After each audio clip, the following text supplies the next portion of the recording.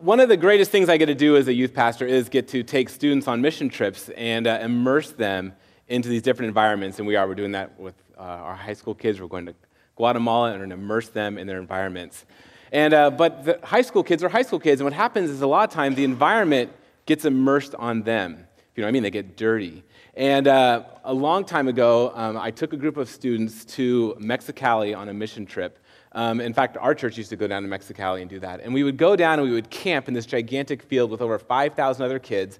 And we would camp and we would work all day, do vacation Bible schools and construction projects, and then we'd have like kind of big campfire with 5,000 people, and then we'd go back to our mission sites. And it was really incredible. But you can imagine you take a group of students and then 5,000 students in this gigantic field, and there's so much dirt and so much dust. These kids would just be so dirty, which is normal, right? That's what happens. And then their parents would pick them up and they're like, oh, you're so dirty, right? Because when you come and you approach them as a clean person, you realize you are so dirty. And that's kind of the part of the normal, but you're a parent and they're your kid and they're really dirty, and so you still embrace them and you go, they're a little dirty and it'll all be okay. Well, this one year, there was this girl, and she was really dirty. I mean, she was the dirtiest kid I've ever been a part of in youth group forever. She just missed the hygiene talk or something. I don't know. She was just a dirty kid.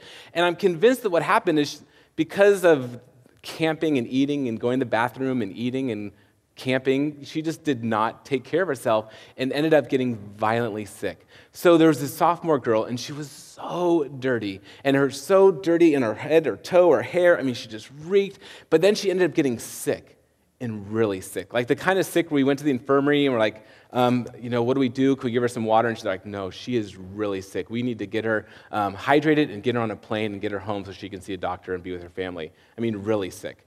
I'm like, oh, geez. And I mean, I'm an experienced youth pastor at the time, probably 24, so I'm like an expert at this kind of stuff. And so I'm like, all right, let's do this thing. So my wife and I, we load up a car with this really dirty, disgusting girl because she's now puked on her shirt and her hair. I mean, she's just like disgusting. I mean, I love her, God bless her, but she was disgusting. And you don't think much of it because you're with all these gross, disgusting other kids. It's not a big deal. But all of a sudden, we're driving up through Mexicali to Tijuana into San Diego, and I start getting cold sweats as I drive into the San Diego airport. And people from San Diego are beautiful, right? They are beautiful. And they take such good care of themselves and their bodies, and they're lotioned up, and they're beautiful. And all of a sudden, I'm walking through the terminal with this dirty girl going, oh my goodness, the people who are going to sit next to her are going to be horrified to have to sit next to this dirty girl who has puke in her hair and on her shirt. Because I was 24, I didn't help her with the cause. I was like, let's just get her on a plane. I didn't know any better at the time, and so I feel bad about that. But it was horrible to walk through the airport with this poor, sick, puke, dirty girl, knowing that she's going to sit next to this beautiful supermodel and her husband and their beautiful kids, and however it was going to work out, I was just horrified. And I thought about that because this morning, we're going to take this opportunity to look at the Scripture. We're going to kick off our summer series about spending time in the Scriptures. And the passage that we look at this morning talks about Scripture being a mirror. And when you're camping, you don't get a chance to look into the mirror. You're just camping. You're having a good time. You're sick. You're throwing up. It doesn't matter because you're dirty. It doesn't matter. There's no mirrors everywhere. Right here, we looked in the mirror, we're checking each other out. We're like, oh, look how good you look. You're so good and ready. I'm sweating through my shirt already, so I'm a little insecure. We all look in the mirror to check this stuff out. But when we don't get a baseline checking in on how we're doing, it can often be embarrassing. And so this morning, we're going to take a look at a great passage of Scripture that's going to kick off our series, and it's found in James chapter 1. So if you have a Bible, turn to James chapter 1, or in your phone, dial yourself there. James chapter 1, verse 22 through 25, it says this. Do not merely listen to the word and so deceive yourselves. Do what it says. Anyone who listens to the word but does not do what it says is like someone who looks at his face in a mirror and after looking at himself goes away and immediately forgets what he looks like. But whoever looks intently into the perfect law that gives freedom and continues in it, not forgetting what they have heard but doing it, they will be blessed in what they do. May God add his blessing on the reading of his word. It says, do not merely listen to the word, but do what it says. That's a no-brainer statement. Of course, we listen to the word of God, and we want to put it into practice. But James says, this is what it's like, right? It's like a man who, looking at himself in the mirror, forgets what he looks like.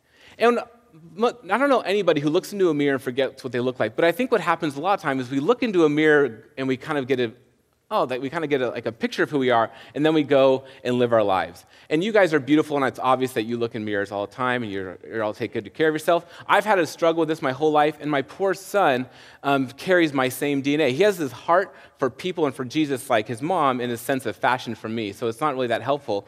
But at the end of the year, they do like these end-of-the-year plays and musicals for school. And they did a choir thing, and so my wife and I, being good supportive parents, we showed up, and Katie made sure he was dressed all appropriately and had a nice button-up shirt, his glasses were clean, and we were good to go. But unfortunately, the choir concert was after recess, and so he goes and plays in recess and comes up, and this is a picture of my son, front row. Yes. So good, front row for the world to see, and everyone going, that's your kid? That's how you dress your kid in the morning? We're like, no, we didn't dress our kid. This is how he dresses himself. And then my wife looks at me and goes, he's your son. And I go, I know, it's so embarrassing, right?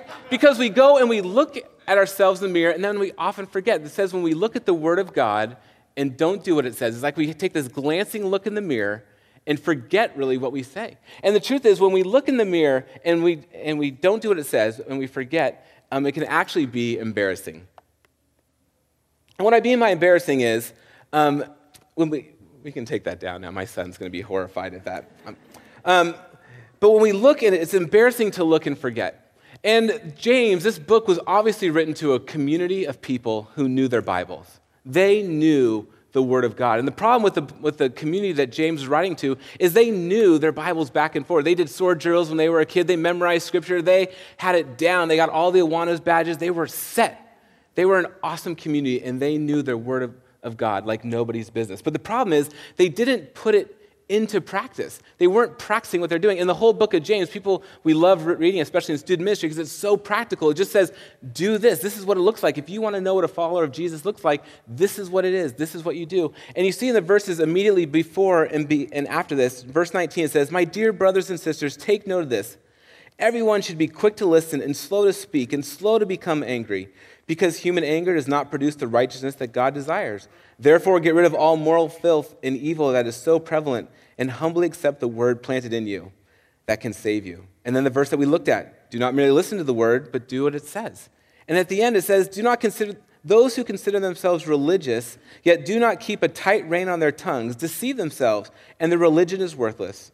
Religion that God the Father accepts as pure and faultless is this: to look after orphans and widows and who are in their distress and keep oneself from being polluted by the world.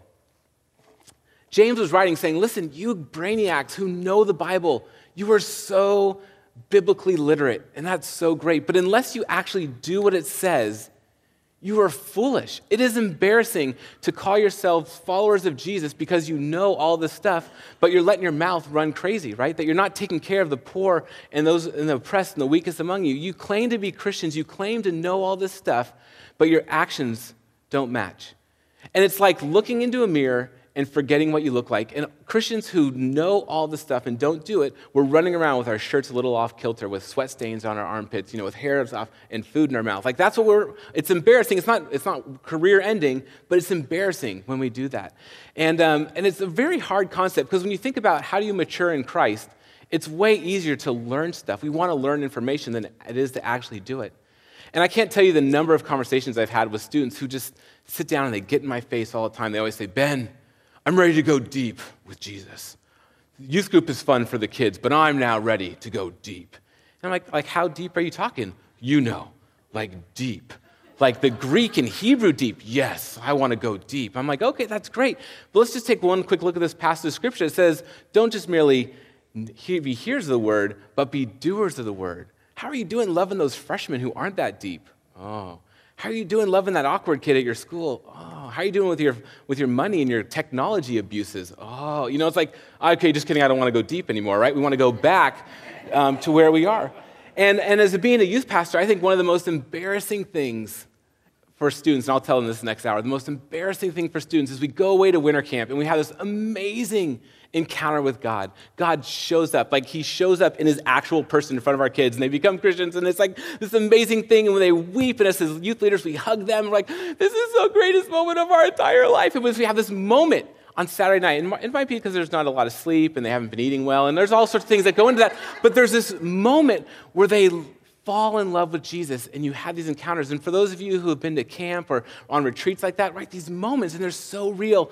And as a youth leader and as a youth pastor, I get so excited. And then we get down the hill, and if you've been a parent, you know exactly what happens. The kid comes to you and says, Mom, Dad, I met Jesus, and I wanted to confess that I haven't been that good of a kid. I've been lying to you, and I haven't done my chores. I've been so rude to my sister. And you know what? Because I love Jesus, I'm going to be a better part of our family, and I'm going to contribute more. That's what happens, right? No, they're tired, and they're exhausted, and they're like, Mom, I want to go to McDonald's or In-N-Out or whatever the thing is. Where's my food, and where's my homework? And guaranteed, every kid who comes back from winter camp spends the next week being grounded because they're so rude to their parents when they get back. And it's horrifying as a youth pastor to watch this because you see this moment where they say yes to Jesus and then their actions immediately betray, right, this moment that they had.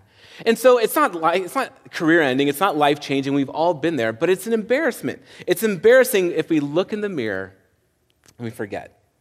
But I think what's even more so than embarrassing, what's actually horrifying, is if we get into the rhythm of never actually looking into the mirror at all. It is horrifying to be people who do not reflect. Looking in the mirror are people who reflect, are people who want to go, how do I look? What's going on with my life? Oh, I'm going to change my clothes. They don't match or whatever, right? But what that's a bigger picture is people who reflect, who take time to go, how am I doing as a person? Who am I? What's going on in my world? And notice those things and move forward. And I am one of the worst people at this. In fact, I had this appointment this week with this woman, and I blew her off last week. It was a friend of a friend, and I'm like, who's this woman? Like, whatever, I'm too busy. And I didn't get an email out, and I double booked, which I always do. And all of a sudden, I'm on this conference call in my office, but it sounded like I was on the computer with all my friends, but it was a legitimate conference call. And this woman shows up in this pantsuit, and I'm like, oh, I'm so sorry. Maybe can we meet next week? Like, totally, I mean, I didn't mean to blow her off, but I was doing something, you know? And she's like super gracious. She's like, sure, Ben. We'll see you next week. So she comes back a week again, and it was like the hottest day of the year. So I'm in like this Duke t-shirt and my khaki pants and flip-flops, all dressed for work because I'm a youth pastor, and that's how I really dress. And this woman comes in her pantsuit and beautiful scarf, and we sit down and we start talking. And all of a sudden, as she's telling me her story, I'm like, oh, you're the mayor of Fairfax. Like, you started this nonprofit, you're the president of this. Like, she's like this bigwig in our county who loves kids and wants to partner with our student ministry. And I'm like, oh, just horrified that I was just blew her off, that I had no idea about this woman because I was just doing my own thing and say, who wants to meet with me, whatever, right? Because I was not reflective. I did not take 1 minute to even think about what really did this person want, because I just flashed through an email. I was not reflective, and I was horrified. And she was so gracious to me, so gracious to me. And I'm thankful that people are gracious to me.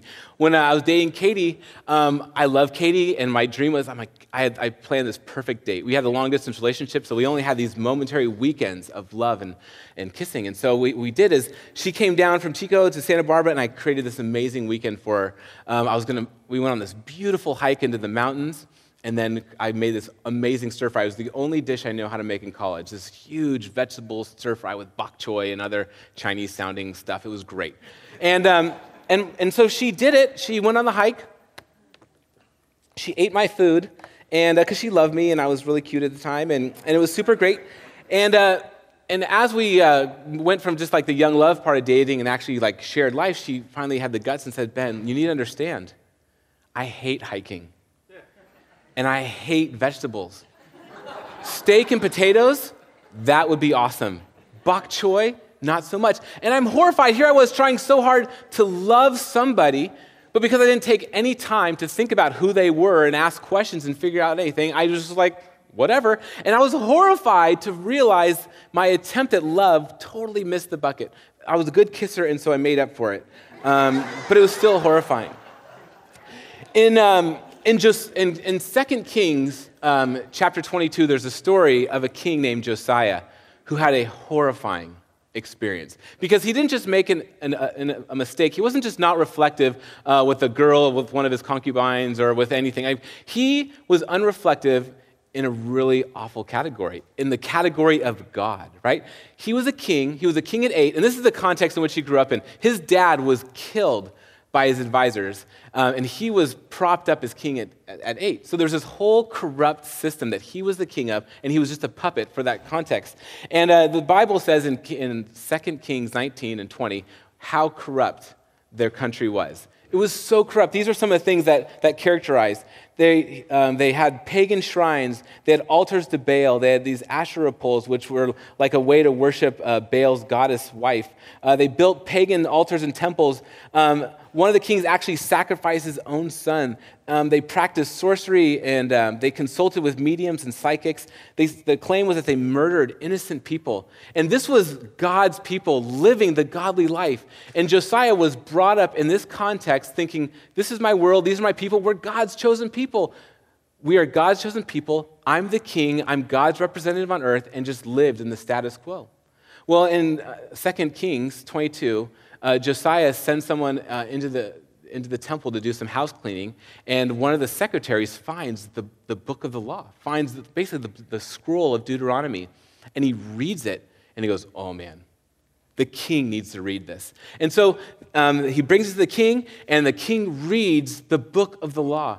And all of a sudden, it was like this mirror that was held up. He was the king. He was doing great. He had wives and concubines, and and he was worshiping Baal, and he had all these Asherah poles, and there's death and destruction everywhere. But he was the king, and all of a sudden, he was faced with the book of the law, and he was horrified. Scripture says that he tore his robes, which is like a public expression of mourning. He was horrified to realize the way in which he thought he was supposed to be living was a complete mismatch from what the Word of God says. And so he freaks out and he tells the priest, says, listen, you need to go and figure out who we are supposed to be as God's people, and we will enact those reforms. And Josiah has gone down in history as one of the most amazing kings in Israel's history because he brought about these reforms, because he saw this reflection of who God wanted the people of Israel to be, and didn't just go, oh, I guess I'm not. Well, not a big deal. I'm the king, whatever. But he looked at it, he reflected on it, and he allowed God to change him, and he used his power and influence to change the trajectory of Israel. It's an incredible and awesome story. But when I was reading that, I had paused because what if we in the church are 2 Kings 19 and 20 people and not 2 Kings 22 people?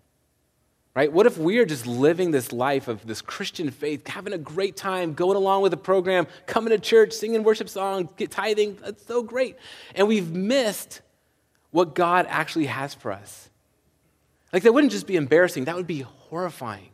And as I was preparing this sermon, I kind of got this cold sweat, like, this really could be horrifying. There's this survey that went out in 2005 by the Lilly Institute. It's called the National Study of Youth and Religion. And what it did was it surveyed thousands of high school students and asked them what their opinion was of God and spirituality. And this is what they concluded. They concluded that the majority of teenagers, the religion that they follow is not the Christian Orthodox God that's found in the Bible, but it's this moral therapeutic deism. That's a really fancy word. But these are 5 characteristics of how the majority of youth view the world and view God. One is that God exists, who created order in the world that watches over human life on earth. All right. God wants people to be good, nice, and fair to each other, as taught in the Bible and by most world religions. The central goal of life is to be happy and to feel good about oneself. God does not need to be particularly involved in one's own life except when God is needed to resolve a problem. And good people go to heaven when they die.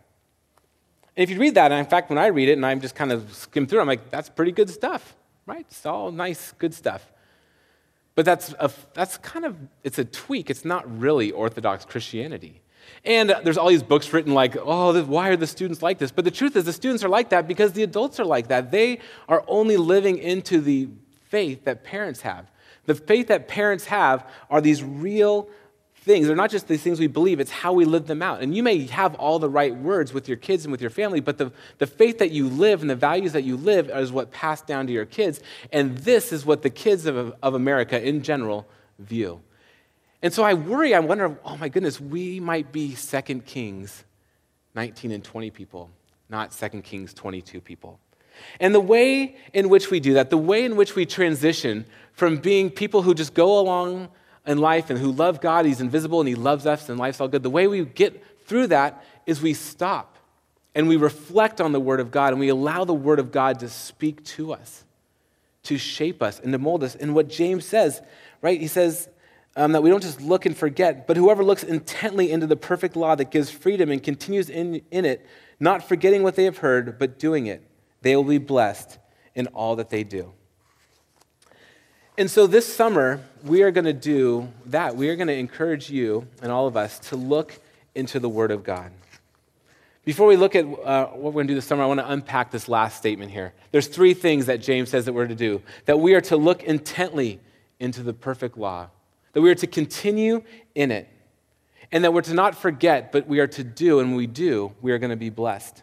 Hebrews chapter 4, verse 12 and 13 says this. For the word of God is alive and active. It is sharper than any double-edged sword. It penetrates even to dividing the soul and spirit, joints and marrow. It judges the thoughts and attitudes of the heart, and nothing in all of creation is hidden from God's sight. Everything is uncovered and laid bare before the eyes of him whom we must give account. And when we think of the word of God, we can't just think of it as a Bible textbook or something to know, but it is the Word of God, right? It is this mirror in which it tells us about ourselves. It cuts to the very quick of who we are. And if we're going to be the kind of people that God has designed for us to be, we don't just go, God's invisible and I learned a couple things here and there and I'm going to live my life, but that we regularly are in the Word of God, not just going, this is really interesting, but going, God, what do you have to say to me? If this is a mirror and this is how you long for your people to live, what do you have to say to me? And it is an awful and horrifying challenge if we take that serious. If we say, God, search me, test me, know me, reveal any offensive way in me, use the Bible as a benchmark of who I am and how I'm doing. And all of a sudden we start thinking, how does my theology match against the Word of God? How does my practice and lifestyle match against the Word of God? As I'm reading through Scripture, all of a sudden I have to start asking questions. Am I doing the right thing with my finances? Am I doing the right thing with my media choices? Am I expressing my sexuality appropriately? Am I doing whatever the thing that you called me to do or not doing? Where have I missed it? And by myself with an invisible God who's not really going to knock on my door and guilt and shame me, I'm always doing just fine. But God says that we must open up the Word of God. We look intently in it. Not for knowledge, but for transformation. We look at the Word of God and say, this is what the Word of God says. And therefore, okay, God, now it's up to me whether or not I'm going to live into that. Josiah tore his clothes and transformed Israel. What are we supposed to do? The next thing it says that we are to continue in it. One of my favorite Amy Grant songs of all time is found in Psalm 119, verse 105, and says this, your word is a lamp unto my feet and a light to my path. Best song of all time. It says, I have taken an oath and have confirmed it, and I will follow your righteous laws. Your word is a lamp unto my feet and a light unto my path. God's word is not the map for all of life. It's not in 20 years, this is who you're going to be and what you're going to do. The word of God is a lamp. It illuminates the next step. Thankfully, it doesn't illuminate everything. We'd be in big trouble. It just illuminates the next step. So we listen to the word of God, we reflect on it, and we continue in it. We go, okay, this is my step. I don't know what's next in the next step, but I'm going to continue in it. As we study the Word of God, things come up. Okay, God, here's the next step. It's just a lamp. I wish it was a gigantic spotlight that just led us where to go, and it's not that way. God, I think, wants us to have this intimate relationship with Him, this partnership with Him, where we listen and we wrestle with and we obey and we walk into it. And finally, it says to not forget, but do. And if you do this, you will be blessed. At the end of the Sermon on the Mount, Jesus says, after he gives this long sermon, he says, if you listen to these words of mine and put them into practice, you will be like a man who builds a house on the rock. Right? For the winds come, the storms will rage, but your house will stand. If you listen to my words and do not put them into practice, you are like a man who has built his house on the sand, and when the storms come and the winds rage, your house will tumble and fall. I wish so much that the Word of God said, when you trust me, there will never be storms. That'd be so great. That's what our students believe. If you trust God and do good, the storms will never come. But when we look at the Word of God, we go, the storms do come. But if we trust in God, if we do what he says, our house can withstand the storm. And so the way in which we do this is not simply by someone up here standing before you saying, this is the place that you need to change. This is where you're missing it. All of us are approaching Jesus from so many different backgrounds. We just can't do that anymore. We used to. It used to be great. But now we can't. We come from approaching Jesus from so many different places. But the thing that we have to have in common is that in common, we must move towards Christ. In common, our language has to be, we are going to see what God has to say and illuminate us, reflect on us, and by God's grace, we're going to try to continue in that so that we may be blessed. And so this summer, we're going to spend the whole summer on a challenge for the whole church. We're going to invite all of us in the church to read through the whole New Testament. It's kind of it's daunting. It's 5 chapters a day or so. And I found when I go to the bathroom, I can get through 3 pretty good, but that still leaves 2. So 5 chapters, it's a chunk of time. I get that. But the only way in which we individually and as a church are going to move forward is we have to be people who are shaped by the Word of God so the Holy Spirit can grab a hold of our hearts and transform us. And so we as a church are going to spend all summer doing this. And it's going to be pretty interesting, I think, to say the least. So we have the old school paper copies on the Have We Met table. If you go to on the Friday Blast or on our Facebook page, there's going to be a link to a U version so you can have it on your phone. And then on Sunday, every day throughout the summer, our staff is going to write a little reflection on these 5 chapters. So at least that day, you'll get up really early. You're going to read those passages of Scripture. You're going to write a short little reflection, and that'll be on our Facebook every day. So hopefully as a community, we'll kind of be encouraged by one another. And then the way that we're going to do our Sunday morning sermons is over that course of the week, over those 30 chapters or so, whoever's preaching is just going to take what they like best out of it. How fun is that? Or whatever God discerns that we need to say to you. And it's going to be a great summer, and it's going to be a challenging summer because it is not just a religious practice. I really hope you hear that. We are not doing this because we're like, oh, Marin Covenant Church, you don't know your Bible and it's so embarrassing when we do classes and you don't know anything. That's not at all what we're doing. We are doing this because we want to be people who are transformed by Jesus. It says, but whoever looks intently into the Word of God and continues in it, not forgetting what they have heard, but doing it, they will be blessed. And you need to understand that we are inviting you and ourselves to look intently into the heart of Jesus. All of this is not about being religious people. It is not even about being righteous people. It is about becoming followers of Jesus. Jesus wants to know us and to love us and to transform us and to heal us and to use us for an amazing thing. It is our gift and honor to be a part of establishing and expanding God's kingdom on earth as it is in heaven. That's what we get to do.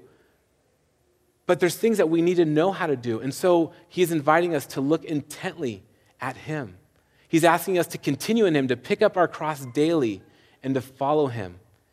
And Jesus says, when you do this, you will be blessed. Not necessarily with finances, not necessarily with babies, not necessarily with a new house or a better job. Unfortunately, that would be great if it was like that all the time. But we will be blessed people. Our house will stand the storm. And imagine our whole church being people who are regularly leaning into Jesus, looking at the Word of God, and walking around as people who are made in Christ's image, not with our shirts all awkward and embarrassed, or not horrified as dirty kids with puke in our hair, but as noble children of God doing what God has for us. So that's our plan for this summer, and we're really looking forward to you joining us. If you stand for the benediction, and then we will call it quits for the day. All right, you Marin Covenant Church, my fellow sisters and brothers in Christ, my partners in this thing called the church. Jesus loves you and longs for you to be molded and shaped into his image. So may we together lean into the Word of God, allow it to reflect back on us, embrace the grace that Jesus offers, and may we be faithful to do the little steps that he puts in front of us. May we be a faithful body that gives all honor and glory to Jesus Christ, both now and forevermore. Amen and amen.